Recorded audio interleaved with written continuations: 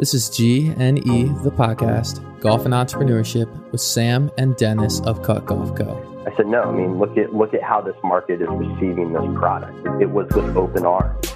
And instead, what I did is I said, let's just walk through the Kirkland door, essentially. So they were blazing a path. There are some others, out there that were starting to blaze a path to say, hey, this, maybe a direct-to-consumer brand would be something that golfers are receptive to. And then, we took our message, we took our product, we refined it, and then we brought it to market in early 2017.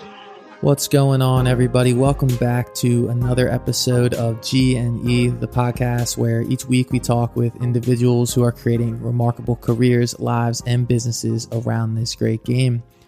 And this week we have a fun and disruptive one for you all. Sam and Dennis from Cut Golf have joined us to tell us about the best damn golf ball under $20, which is their slogan, and how they have grown it into a robust direct-to-consumer business in a relatively short time. And basically, they got tired of losing golf balls that were $3-4 a piece, but didn't want to sacrifice quality, which happens when you drop down to that $15-20 a dozen price mark. But after seeing the reception the Kirkland golf ball received from the market, and for those who don't know about that, basically Kirkland launched a golf ball that was cheap and tested as well as the big brands' top golf balls, and it was a big hit. And so Sam saw that there was a market for a disruptive idea like this and decided to take action. And I'll let them fill you in on the rest of the story from there. So Sam and Dennis, welcome to the podcast. What's going on? A whole lot, Ryan. We're just over here getting ready for the Cut Golf Invitational and, shipping golf balls at the same time, opening up new retail channels. It's just another day here at Cut Golf. Keeping busy. I love to hear that. And so where are you guys calling in from? I'm in Costa Mesa, California, and Dennis is out in Scottsdale, Arizona. Awesome. So you guys are spread out across the West Coast, and I heard you mention there that you have the Cut Golf Invitational coming up. That sounds like a good time to me. And so what is the story behind that? Sure. So this year we're running a 2-day event right here in our own backyard. We'll start over at the Newport Beach Golf Course, which we affectionately call the Mat, for a 9-hole shootout. Then we'll move over to the Country Club here in Costa Mesa. It's kind of like a new, cool bar/restaurant in town that has a very cool golf theme to it. And then next Thursday on October 18th, we go and play the Invitational at Strawberry Farms in Irvine. And actually, the fun fact is Strawberry Farms is where the aha moment happened for Cut Golf. So that's why we play it there. That's cool. So this year we're... Oh, go ahead. Oops. Sorry. Yeah, I just wanted to make sure that we mentioned that this year last year we worked with a charity for a friend of ours who had passed from brain cancer, and made a contribution back to the family. And this year we are raising funds for Team Nico. Nico is a good friend of Cut Golf and a 10-year-old boy here locally that survived leukemia a few years back. And this year, what proceeds are going to is Nico and his family make these nice little backpacks for all the kids that are going into Children's Hospital of Orange County. So we like to have some fun. We like to do some good as well. Yeah, of course. And just using your growing business to help out others is always great to see. So congrats on doing all that. And I'm sure we will get to how getting involved with a community like this happened, because without starting Cut, you wouldn't have been able to do things like this. And so before we get into the whole story, can you tell us about your careers and lives with golf prior to starting this growing venture? I'll let Dennis take that one. Yeah, this one was definitely coming out of left field for me. I've always had an interest to do in startups. I actually tried to launch a T-shirt company in my younger days, wanted to get into music production and stuff, but my actual career, which has been in energy since I graduated from college, decided to take me down the corporate route instead of the entrepreneurial route. So when the opportunity arose, working with Sam in the energy industry and to do this golf project together, I had to jump on this opportunity. Playing golf is a growing hobby of mine. I actually didn't like it growing up. I preferred more action-packed sports like lacrosse and basketball and football, but getting older and not being able to take physical abuse, I figured out, you know what, I might as well start learning how to play golf, because that's what all the older guys are doing. So when the opportunity allowed me to marry a growing hobby and passion to actually owning a business in the industry, I couldn't turn it down.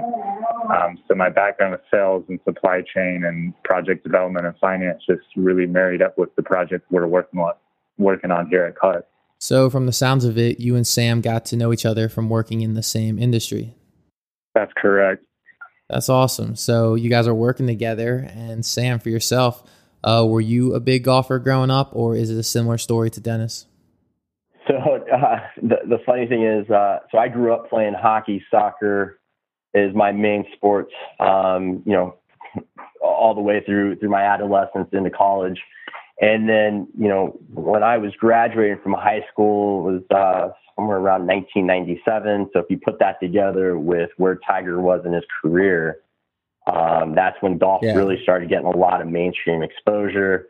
I got my first set of golf clubs from my dad for graduate, it's my graduation present from high school.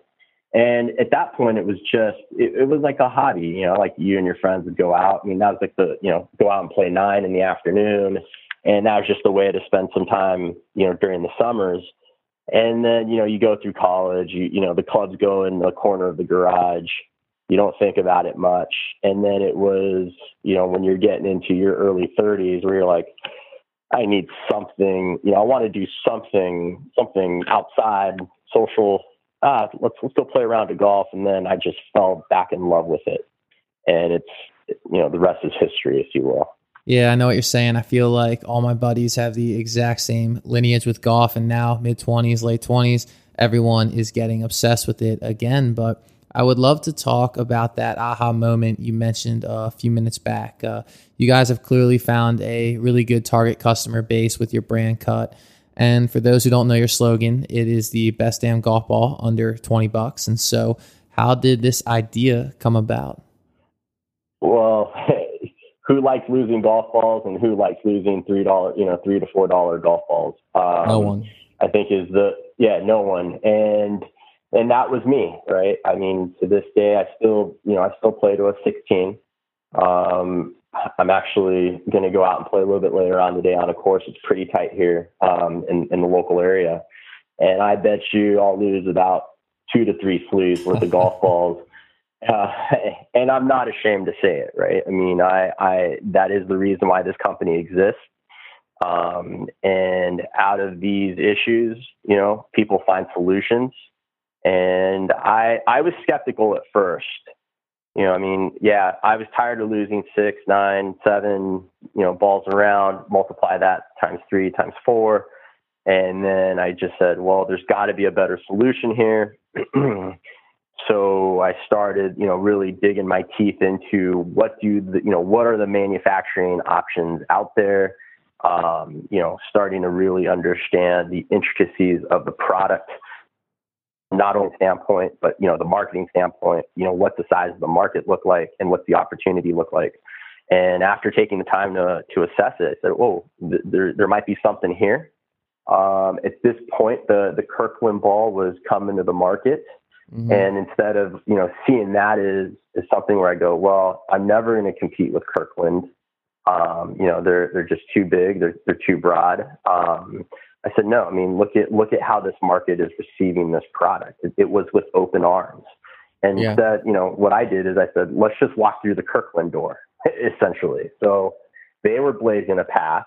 There are some others, out there that were starting to blaze the path to say, hey, this, maybe a direct-to-consumer brand would be something that golfers are receptive to.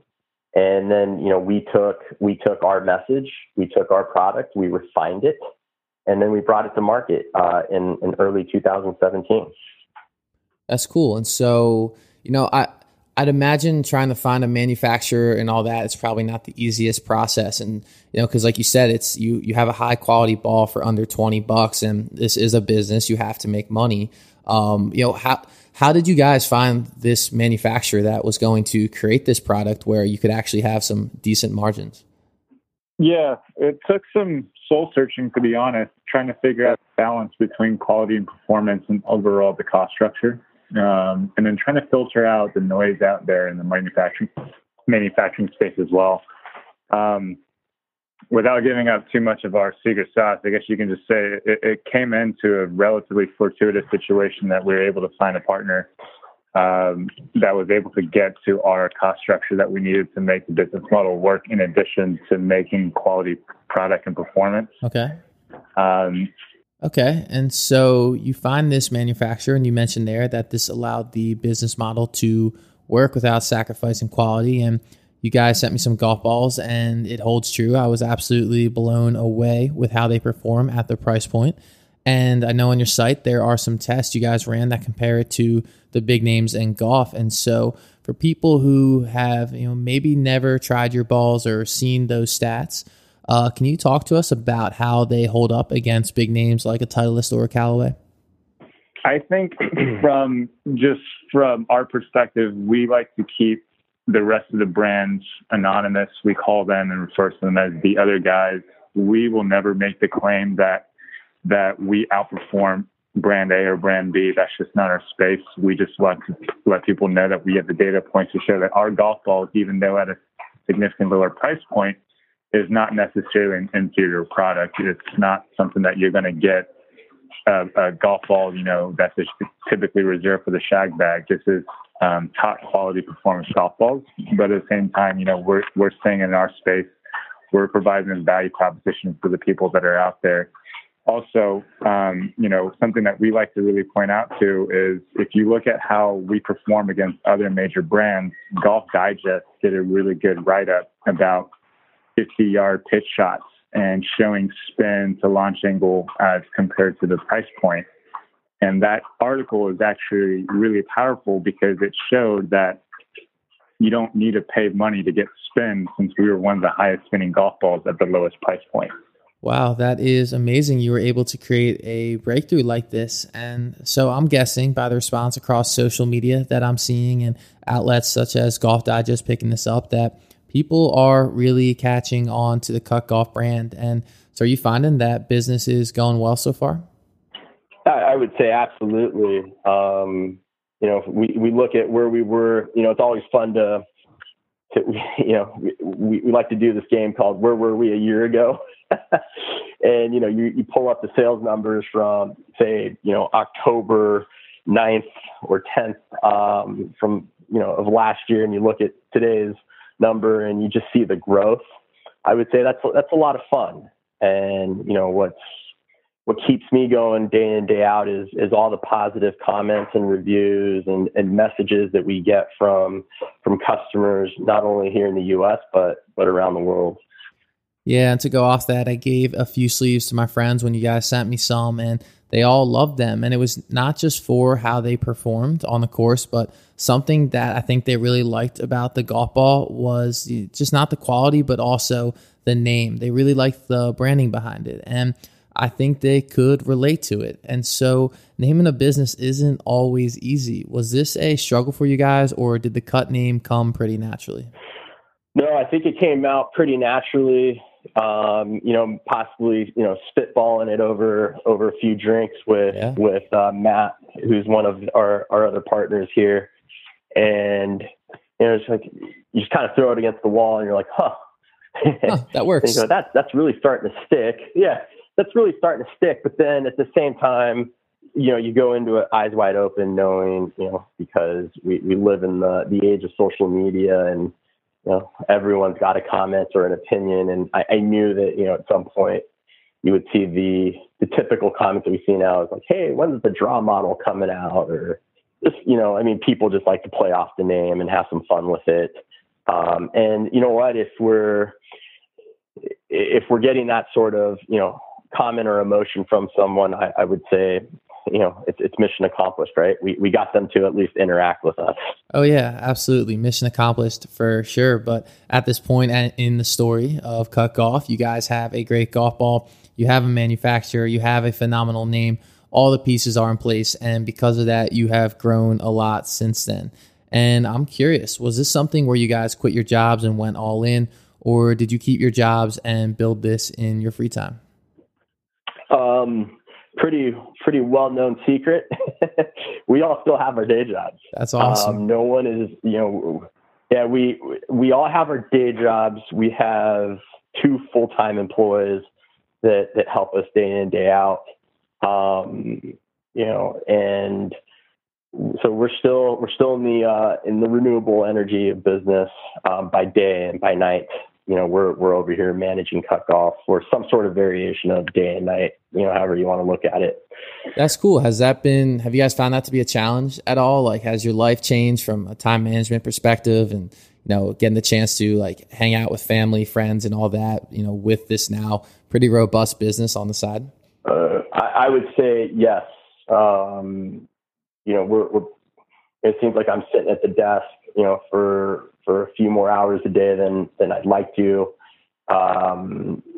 If I wasn't, say operating Cut on a day in, day out basis, I think my handicap would be lower. And that's always a misnomer. A lot of people, when I went into this, a lot of folks said, "Oh, your rounds are going to go down." You kind of, okay, whatever. And then, sure enough, your rounds go down, your handicap goes up. I'm not sure that mine would have come down anyway, but, but yeah, we're fortunate. We're still operating the business, quote unquote, out of the garage, which I think is going to change here in the next, I would say in the next 30 to 60 days. So because of that arrangement, I'm around my family, pretty consistently. There you go. Sounds like the classic startup story, operating out of your garage. And so is that where you do all your fulfillment and basically run the business? Yeah. Yes. All the day-to-day shipping of orders for the most part still takes place out of the garage. We have a pretty large storage warehouse because these days we have to carry so much inventory to service our day in, day out business that it just can't all sit how it used to. So we're constantly moving inventory from our storage locations into the to our main warehouse location. That's pretty cool that you guys have had to get yourself a warehouse to basically support how much you've grown. And I'd actually love to dive into that topic because we have a lot of people listening to this podcast who are starting things of their own and looking to grow them. And so, you have this concept, the best damn golf ball under $20, but how did you get it in front of the right people to, grow it to where it is now? Was it a lot of social media marketing? It was started solely on social media with a very, very minimal budget. It was almost negligible to begin with. Networking with industry friends, friends of the company that have a little bit more prestigious following than we did when we first started. And when you have a product that's performing like the way the Cut golf balls do, and that's when we started realizing that we're potentially onto something because with little minimal spend, people started noticing us and it started growing. And then you add on the fact that we started testing more formal marketing campaigns with slightly additional marketing budget since we were starting to make more money and we were growing. And it just started to grow significantly from that. It really was a shoestring budget that amazingly started working and we were able to reinvest our money into it. Yeah, it's incredible that you were able to get this out there on such a shoestring budget. And if you're a consistent listener of the show, then you are no stranger to how big of a fan of social media marketing I am. I find it just to be so fascinating that with a unique approach, you can grow a business organically. and all the while leveraging people who have a bigger reach. And I saw you guys have done a ton of this as well. And one exact event that I followed along with was when your golf ball was played in the match between Bob Maneri and Golden Tate. And I think this was clearly a very smart move. And so what was the story behind that? Yeah, that was a blast. So Bob and Golden had this banter back and forth on Instagram. Maneri finally, challenged him to the match. Golden accepted. We saw this as a good opportunity to hop in and find a way to be the kind of the official ball of the match. And we did, and we were able to meet Bob and Golden and make two very good friends, and a few more along the way since then. And both of those guys are just, they're sweethearts. They're good people. So now every Sunday when Golden's on, we're all rooting for them. That's awesome. So what does something like that do for business? Like if you are able to align yourself with for that, I mean, that's an event that you're going to get a ton of social media coverage on. I mean, I'm not sure Golden Tate is, a couple 100,000. I know Bob Maneri's got 1 million followers. So does something like that drive a big influx in new business? Yeah, I think you're getting in front of a new audience, which is very important, right? This is a very vast market. Not everyone needs golf balls today, but they might need them in 2 weeks, 2 months. Whatever their timeline is. And, hopefully they'll remember, I remember those guys that sponsored that fun match. And then we will become an option, to be their golf ball moving forward. Gotcha. Okay. And so on the topic to continue talking about marketing, because I think you guys have just done an absolutely phenomenal job with it. When you're looking at this, who is your target audience that you're trying to acquire? Well, I appreciate that compliment, and the way we manage our brand and our marketing here is a day in, day out priority. So I appreciate you noticing that. I would say the challenge that I see with marketing a golf ball is that it's not a niche or segment driven sort of market. So, what I always use is this almost like an analogy of a foursome, where you can almost have 4 generations of golfers in that foursome, and they could all be playing your product. But the way you talk to them has to vary. So for instance, you may have the younger side of that foursome, a teen to early 20 kid playing in that group, and you're talking to them through Instagram, and you're not even talking through Facebook anymore. And your message needs to be a little bit catchier, and you really need to catch their attention. And then you move to the other side of the foursome, which could be your avid golfer, maybe the father, the grandfather, who's going to really want to dig into the minutia of the product, the performance, doesn't know Instagram from Facebook and Snapchat, but, he's reading, Golf Digest on a day in, day out sort of basis. So, it becomes this, trying to figure out where you really point your message to, where it's going to be most effective, and then also where it's going to be most cost efficient.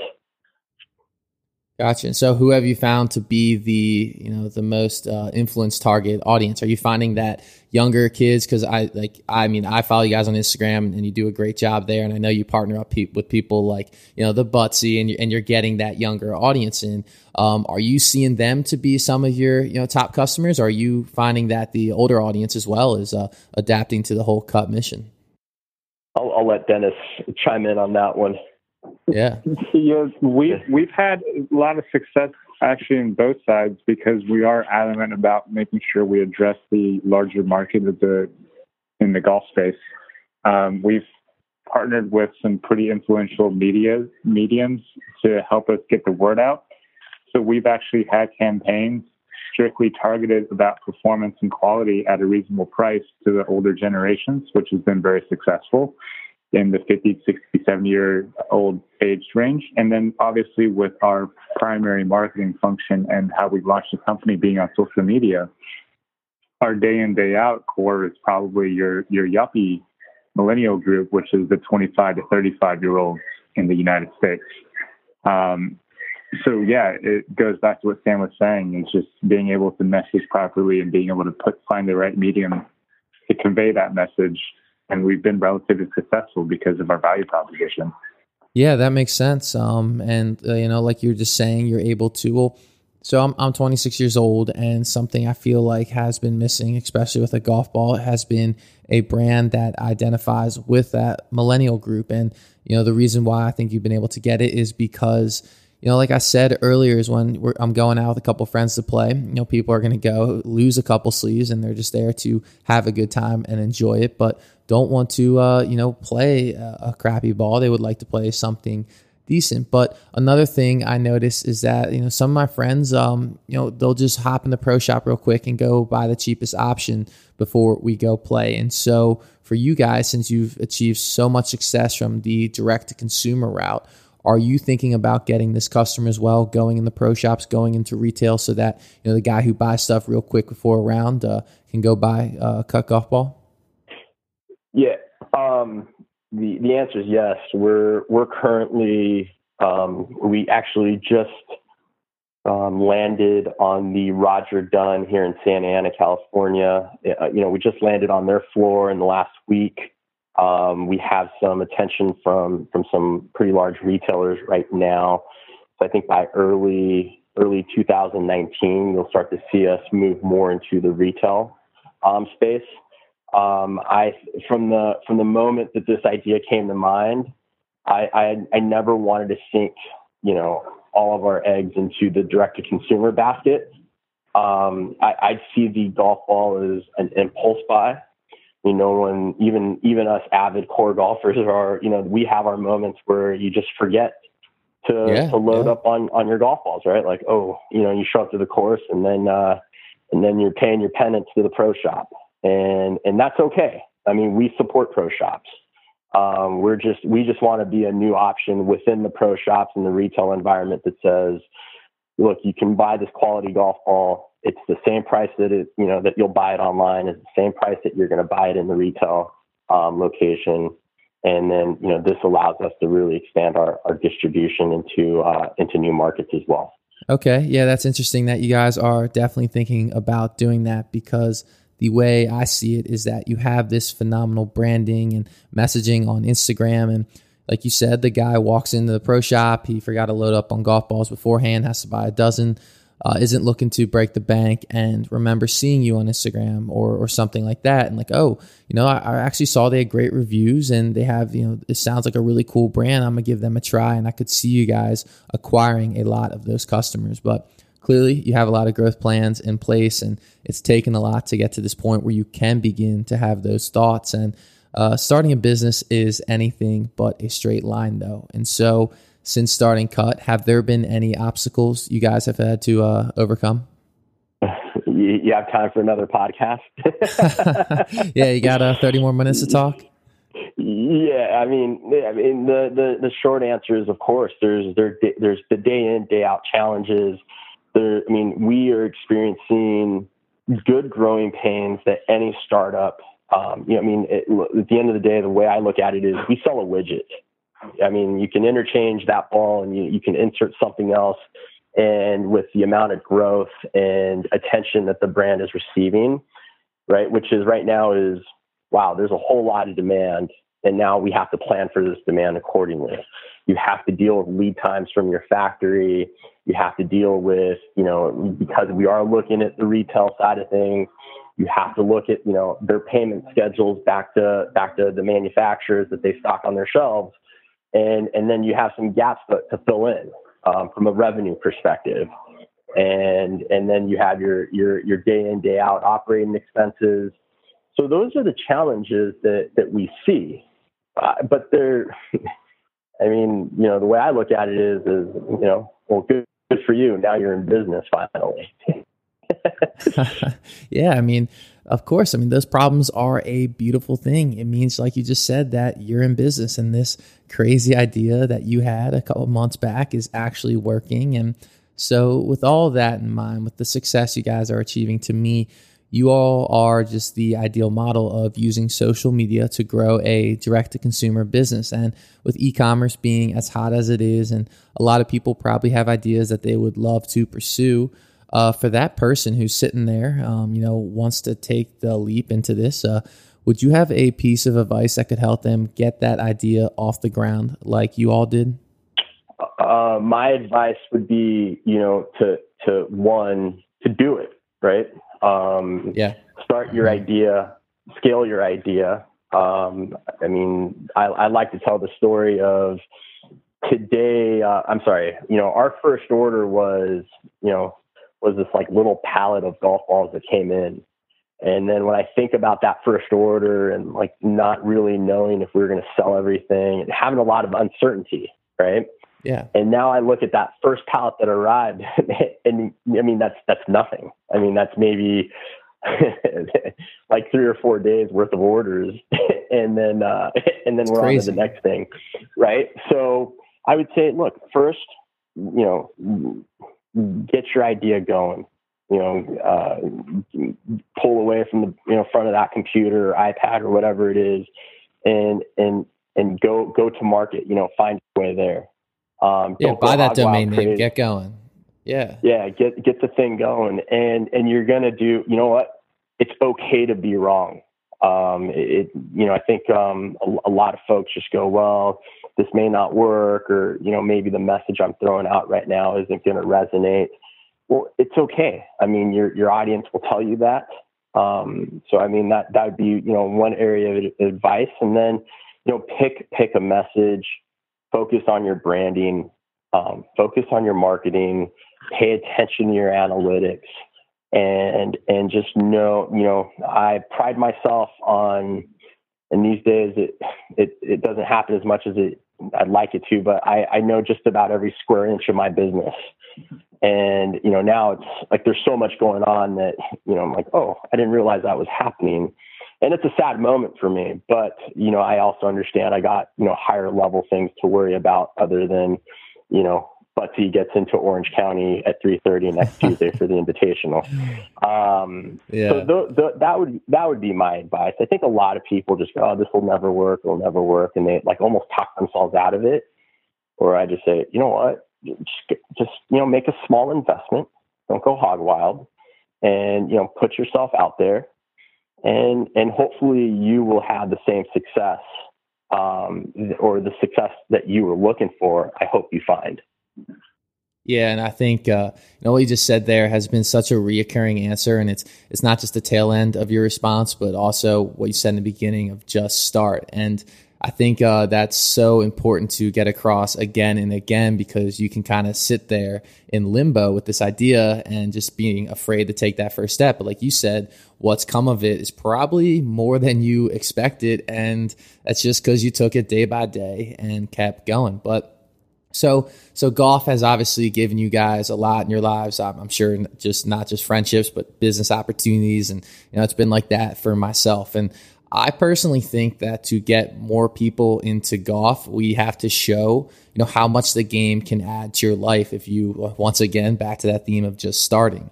And so I think this answer will, pertain to the both of you. You might have a different response, but is there anything golf has given you that has been, you can look back and say that's been a great benefit to my life or my career besides cut golf? You want us both to answer? Yeah, I don't see why not. It could, you both might have some solid responses to it.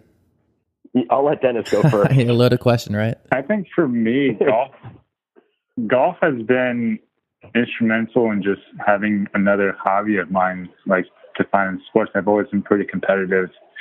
Always grew up playing sports, so having golf supplement my previous sporting passions has been really important for me, just and overall to keep my sanity. I think having the escape to go to the driving range and just being able to constantly see improvements in my game was really monumental. I was actually able to hit hole-in-one a couple years ago, which was incredible for me. So I can scratch that off my bucket list.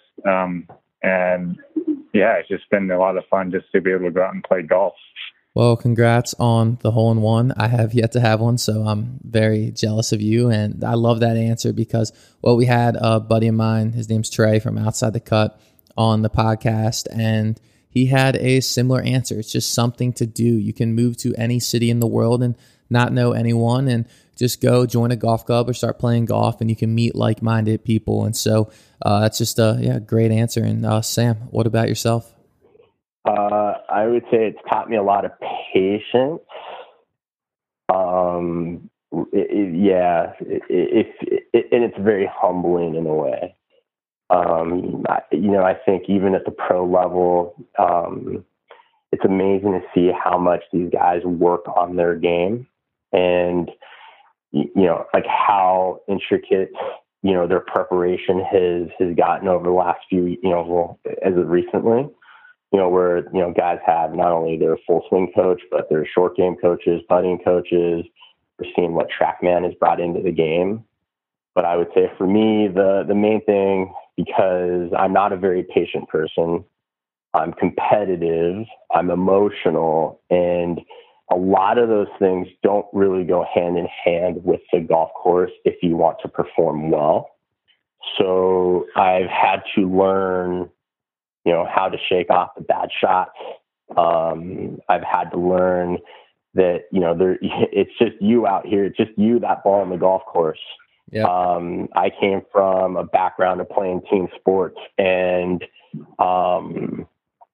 it was very interesting. I was competing in the Golf Channel, in the national competition like a few years back, and had a horrible round and found myself just sitting, at dinner by myself. Right. I mean, there was no one there to help me lick the wounds. It was just me, my burger, and a beer. Probably more than one. Those a bit. I'm sorry. I said probably more than one. It's hard not to after a tough round. Yeah, I mean, but yeah, and when you come from being a hockey player, specifically, you and the 20 guys in the room share that loss together. And you pick yourselves up, and then you're on to the next day. And here it was, that was like a very sharp reality that I learned about the game of golf. Yeah. And I instead of, I appreciate it. It was very interesting. Yeah, it sounds to me like it's taught you a lot about yourself, kind of your strengths and your weaknesses and how to play them. And so, yeah, those two phenomenal answers. And I think, it shows a lot that golf can teach you and give you so much in your life if you just pick it up. But guys, this has been fantastic. I know you're busy, clearly full-time jobs with this on the side. So I really appreciate you both taking the time to share the Cut Golf story. It's been awesome. Well, thanks for having us on, Ryan. We appreciate it. Absolutely. Thank you, Ryan. All right, and that wraps up our interview with Sam and Dennis of Cut Golf Co. Big thank you to the both of them for coming on the show and taking the time to tell us about their story. And if you're enjoying the podcast, then please subscribe, rate, and review, and hit me up on Instagram or Twitter at RyanCWalker_. I would love to hear from you. And until next time, thanks again for listening today.